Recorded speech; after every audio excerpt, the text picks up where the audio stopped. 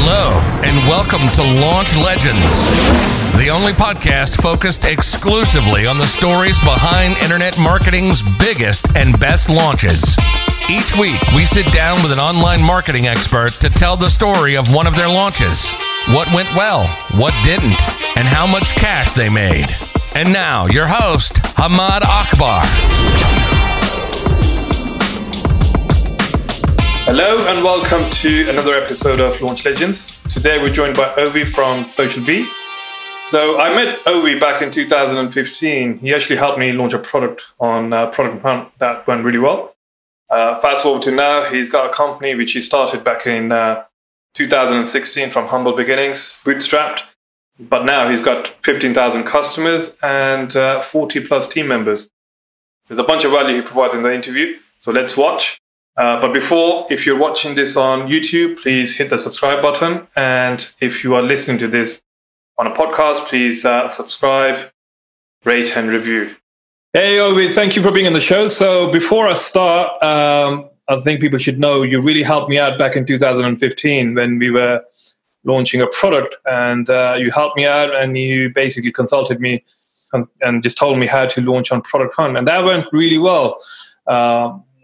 We got a ton of users from there, and we actually ended up selling the company. So I think, in a way, you were one of the reasons we sold the company. You actually facilitated that. So thank you very much. So Ovi, I know you're running like a great product, SocialBee. Before we talk about that, please let's find out who you are. Let's talk about yourself, and let's get to what you're doing now. Yeah, thanks a lot, Hamad. And I'm really happy to hear that I was able to help back then. And it was good when you reached out to me and I remembered you even from back then, even though I have a very bad memory in general. But I was happy to hear from you. So hi, everybody. I'm Ovi. I'm co-founder and CEO of SocialBee. And SocialBee, at SocialBee, we offer tools, training, and teams to help companies get more leads with less effort. And basically, we do that in two ways. First of all, we have a software as a service that you can use to schedule all your content across your social media profiles in a very structured way. So we can do category-based evergreen content recycling. This way, you can save a lot of time while scheduling your content on social media. And that way, you can get better results. And besides that, if you want, we also have concierge service teams that you can add on top of the platform, where basically our teams will help you with various marketing activities such as social media posting, creating blog posts, running your ads, and so on. Great. So first of all, how did you even come up with the idea for SocialBee? Yeah, so actually, SocialBee started as Nugget before. So it was the previous product which we did launch on Product Hunt very nicely. And then I wrote that guide about it. And that's how you reached out to me as well. And basically, that product was an app that brought quotes from business and personal development books. And it was a good product. We managed to get it both to have a good launch on Product Hunt and then also to keep growing it with some specific social media strategies. But it was quite hard to turn into a business. It was hard to monetize at a good enough scale for it to be a viable business. But in doing that, we stumbled upon some various social media techniques that worked for us, especially back then. And we were building all sorts of tools and automations internally to handle those social media posting and the engagement, especially on Twitter back then, and so on. And at one point, we realized that as a bootstrap startup with Nugget, we was always having to dip into our savings to, first of all, continue to live, but then also to invest in the product. And we didn't really see the light at the end of that tunnel to see it turn into a massive business or to have that potential. But in talking with various people, we realized that what we built on the side with this social media automation might be valuable or more valuable than Nugget. And at one point, we managed to sell basically from what we consider then day one of SocialBee, a version which was actually like a duct tape version, a hacked together version of Google Sheets, Zapier integrations, posting actually through Buffer and things like that. So it was very clumsy, but it worked. And we managed to get people to pay for that. So at that point, we realized, okay, we go full speed on with SocialBee, and we put Nugget aside. And later on, we did manage to sell Nugget to somebody that was in that space, and they wanted to continue what we started. But since then, we've focused on SocialBee entirely.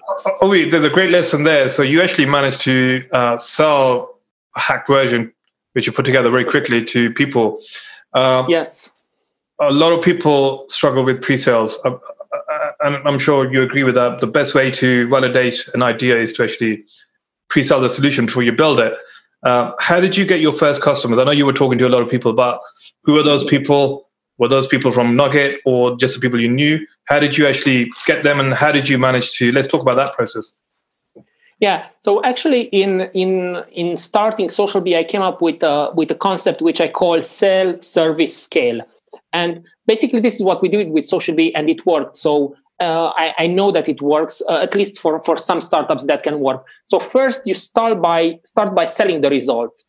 Mm-hmm. Then you service the customer, and you do whatever is needed to get those results. And whatever is needed means that most of the time, maybe it's a concierge MVP type of thing where you're actually doing the things by hand behind the scenes, mm-hmm. or maybe you're actually white labeling a competitor, or whatever it takes, basically. And then only the last part is the scale part, where once you sold, so you know that clearly that there is a market for what you're planning to sell. Once you manage to service that problem, basically, and to really know what actually the real problem is, because no startup ends up being as it was planned from the beginning. You always find out that actually the problem is slightly different, or you should talk with your customers differently. You find them in a different place that we are thinking about, and so on.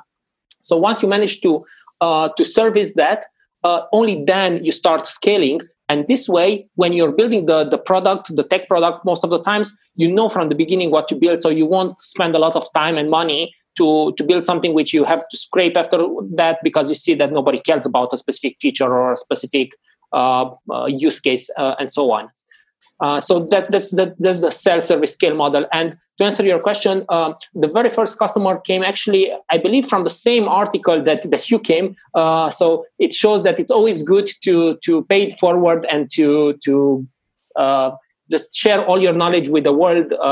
And basically, they were also planning to launch something on Product Hunt. They reached out. We had a chat. I helped them with some ideas, and then I also told them, like, look, this is what we're working on. And they said, oh, that's interesting. We now use Buffer, and we spend so much time on finding content and sharing it on social media and so on. And it looks like this solution could save us time. And they ended up paying right away. And this is when we knew that, okay, we have a better business in SocialBee than we did with Nugget.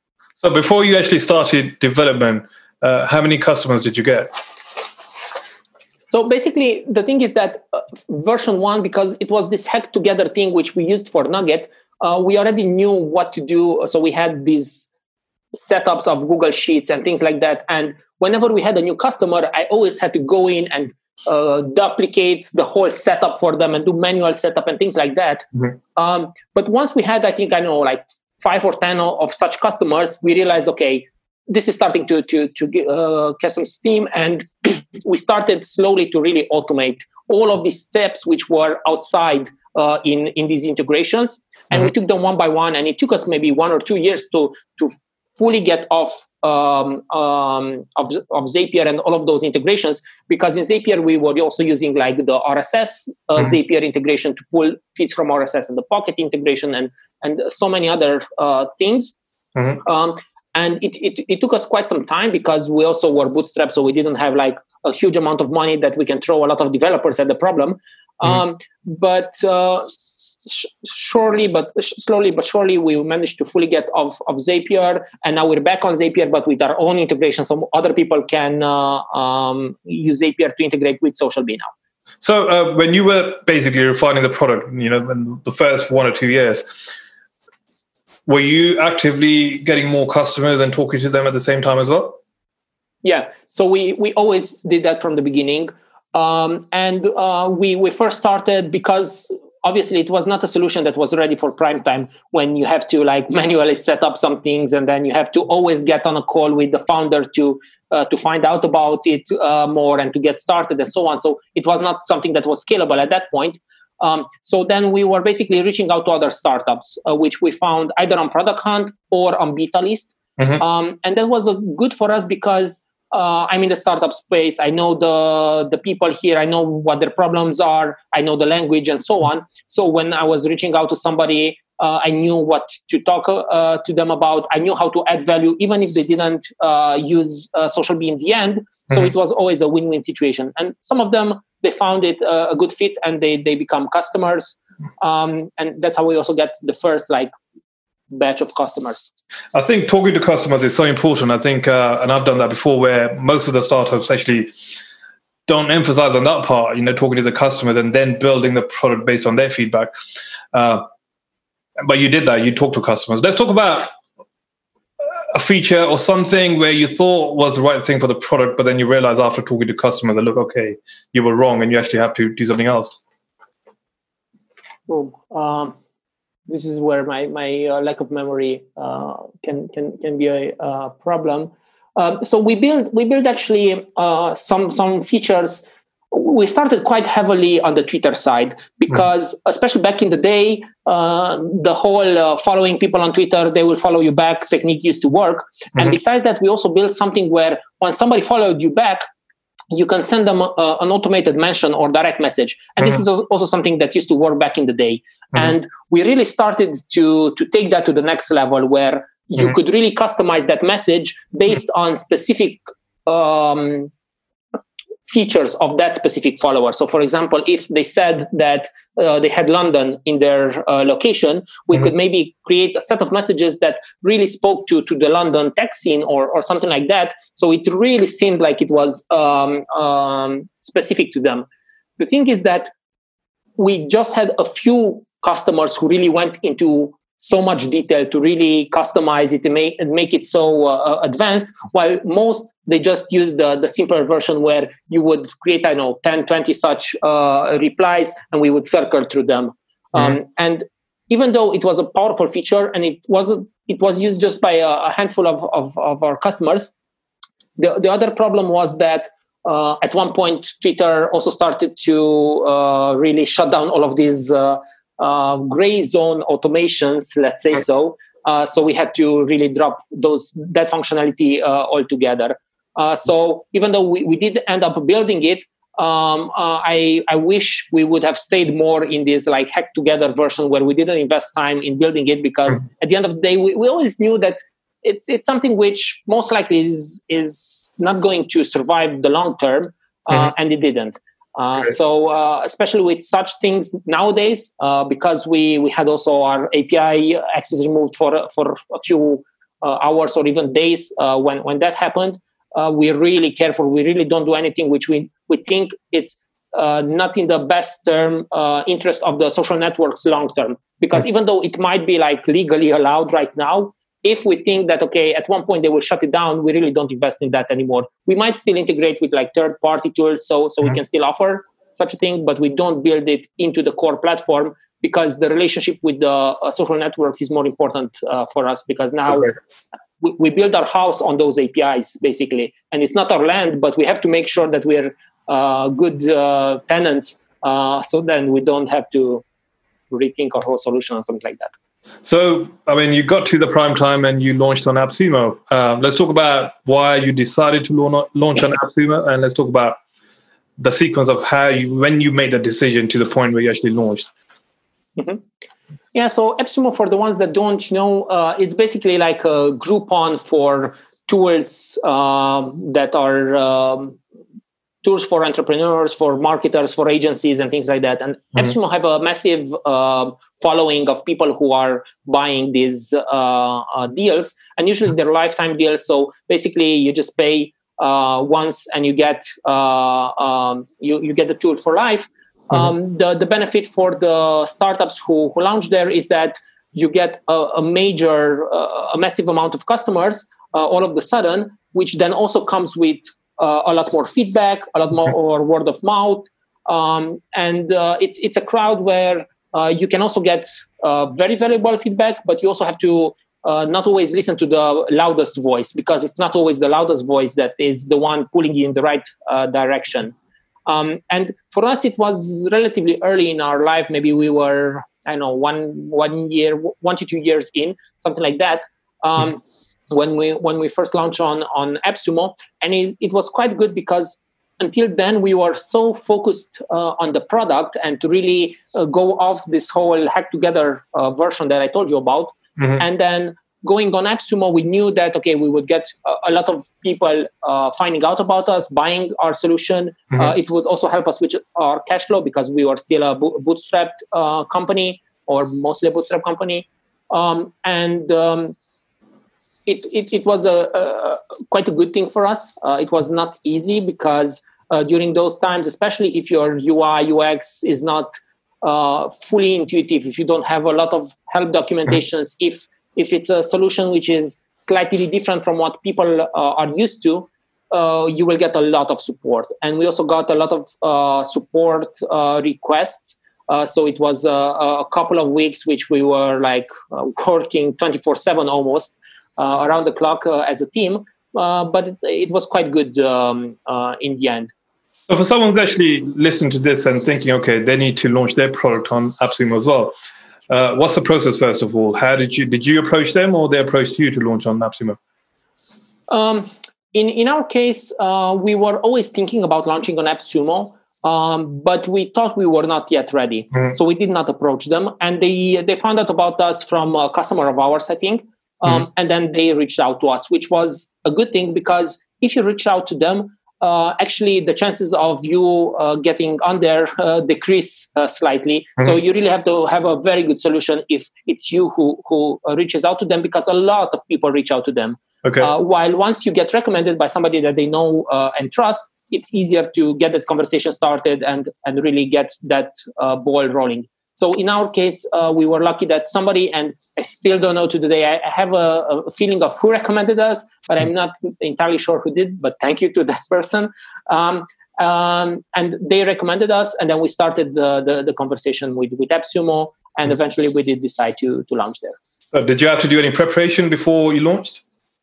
Yeah, so they want to make sure that your solution is stable, both from a technical point of view, but then also from a support point of view, you can handle that part. So they really walk you through what's going to happen, that the floodgates are going to be open, which especially back then, it was the case. Now they have a more balanced approach where they first open up to their to a specific subgroup of their audience, and then by the time they open up to the majority of the people, most questions were answered, most bugs were ironed out, and so on.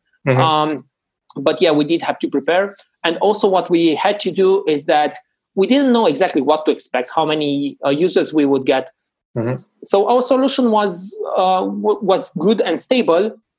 But then as more and more users started to come on board, and because our solution also requires us to always synchronize your Twitter accounts and your Facebook accounts and so on. So there's a lot of scheduling done in the background, which the end customer doesn't see, but our servers have to manage that. Actually, my co-founder and the CTO, he basically managed to rebuild our plane while we were flying. So from a tech point of view, so we didn't have any 1 minute of service being down, but he rebuilt the whole engine as we were running it, basically. So okay. I'm quite lucky to have such a good CTO as a partner, but it was a stressful time for all of us, for sure. How long was the launch? Well, I know they do multiple ways. For example, it could be a month, 3 months. And I know I've seen some products where they've been running for 12 months. How long was yours? Yeah, so ours, back then, we wanted to limit the number of codes that we would... So basically, a code is a cell that you make. And we wanted to limit the number of codes that we offered, and we limit it to, I think, 5,000. And we sold out in about 3 weeks, I would say. How many? Since then, we did one more campaign. For example, we did a Black Friday campaign with them last year. And we offered 2,000 codes, and we sold out in 6 hours. So the difference was that a lot more people started to know about us, and they knew that they missed out because they didn't buy us initially, because we kept evolving the platform, and they heard very good things about us. But yeah. So first time you sold 5,000 codes. How many customers is that? I know some people buy more than one code. This is one thing that we did in the first AppSumo launch, where we did not allow for stacking. So stacking means that, okay, you buy 2 or 3 codes, and then you can use 2 codes to not get on, for example, we had the Accelerate plan that we offered, but rather go on the Pro plan, which has been the second one. Okay. And this is something that we didn't allow because we wanted people to upgrade to higher tiers directly in SocialBee. This is also because AppSumo takes the lion's share of the payment that these people do. While in SocialBee, we were able to take that ourselves. So we did not allow for stacking. And actually, there was one thing that we did, which I didn't know it would take us so much support time, but even though it took us too much time, I would still do it the same again. So if you wanted to upgrade to a higher tier in SocialBee, you had to email us, and we would offer you that option in your basically in your licensing option, and you would be able to buy that. And so basically it was a manual work, which normally we should have automated. But because of this manual interaction, we had a lot of support emails, which, because our team and our support team is quite helpful, ended up in very good conversations and ended up in those customers being quite happy because of this. And we always ended, once we know that, okay, the customer was happy, we always ended asking them for a 5 taco rating on AppSumo, which is basically giving us 5 stars on AppSumo. And that's how we also got to be maybe, if not the top, in the top 3 or 5 products on AppSumo when it comes to the number of 5-star tacos. So a positive rating, which also kept this whole cycle of people wanting to buy because they saw a lot of people being happy with the solution that they bought, and it really helped us long term as well. Great. So I mean, one of the main benefits of launching on AppSumo is that you get a bunch of customers come in, 5,000-6,000 customers, and they give you lots of feedback. That's one. The second one is you make some money. I know AppSumo takes 70% of the revenue, so you get some money, but the main benefit is feedback. But did you get any of those customers convert into monthly recurring customers over time? So this is where we are a bit different from most of the SaaS out there. Because I told you we have the tools, training, and teams, right? So the tool is what we were selling on AppSumo. The training, it's a smaller part of our business, so I'm not going to mention that right now. And then the teams is where the concierge part is. So this is where we have actual human beings helping people with various marketing activities directly in SocialBee. So for example, if you just buy our license, you have the tool in which you can add your own content to go on your social profiles. But a lot of business owners or a lot of our customers either don't have the time to actually create that content in SocialBee, or don't have the knowledge, or they would just rather focus on something else and focus on the rest of their business. So this is where our social media specialist, which is our flagship concierge service, comes into place, where we basically are creating this social media post specifically for those customers. It's basically like having a VA, but a VA which is very specialized. They do this one specific task, like creating those social media posts. They add them to SocialBee to the right categories. You now can also interact with us in the post in SocialBee directly to comments and so on. So because we have these add-ons that people can buy, we had a lot of these customers that were buying the license that then bought the concierge services, which ended up growing on our MRR.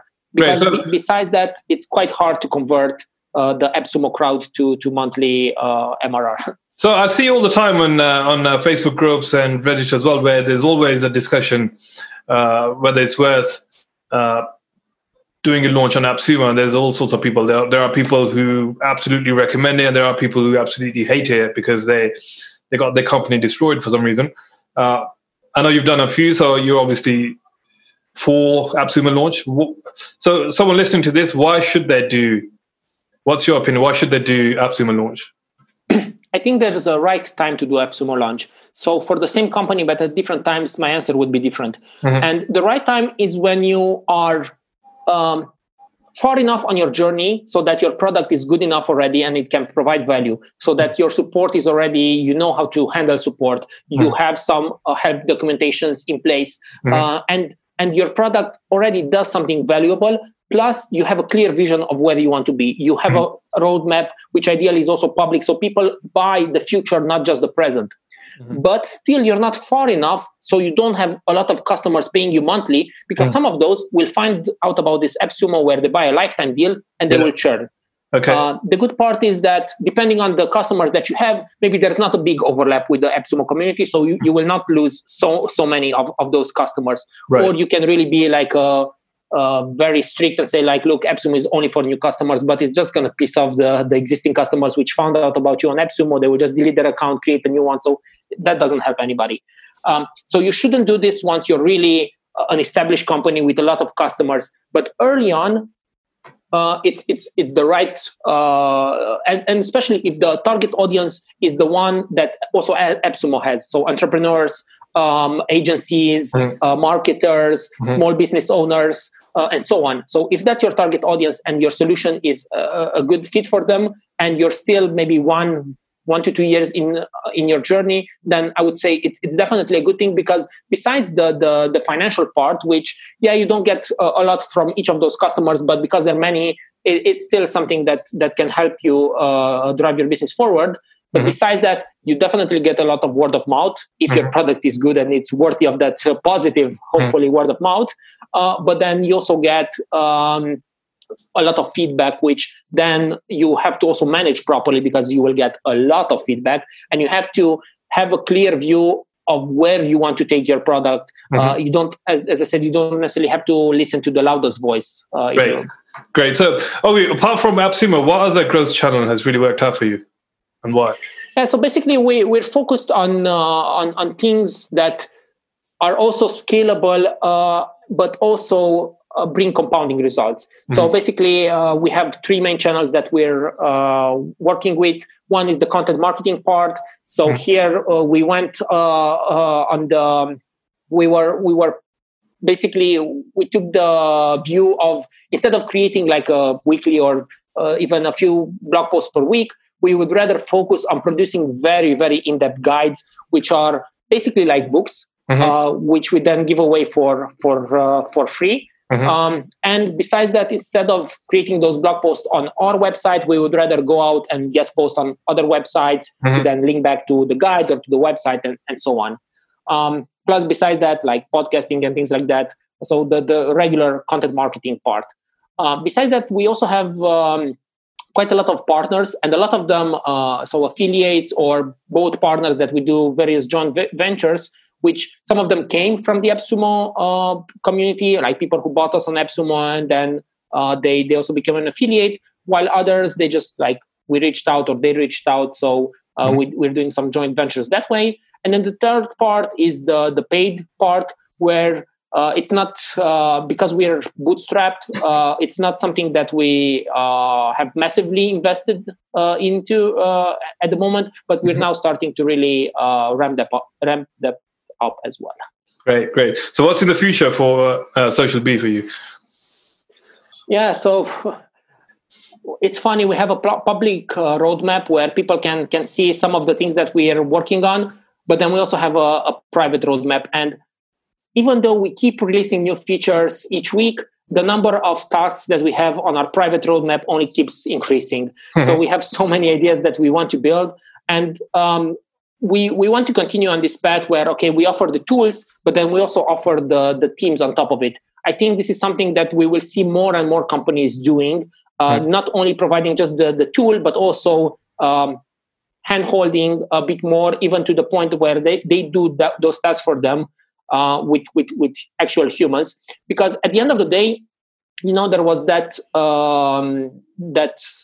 famous marketer who said, like, people don't buy a drill, they actually just want to have a hole in the wall. Yeah. So at the end of the day, people don't need the tool, they need the end result. So if the end result for them is those social media posts, we can provide that. And at the end of the day, it's not even those social media posts. They actually care about the end customer. So as closer that we can get them to that, the better. So we keep adding more and more of these services But we don't have a service unless we know that we can scale that. So we have to know that we can provide internal training, so we can get somebody that has some experience, but not necessarily a lot, but really get them up to speed real quickly. And then we know that we have a process where they know what to do each week or each month to deliver whatever is needed in that service. We know that there's somebody cross-checking their work, so we have quality control and so on.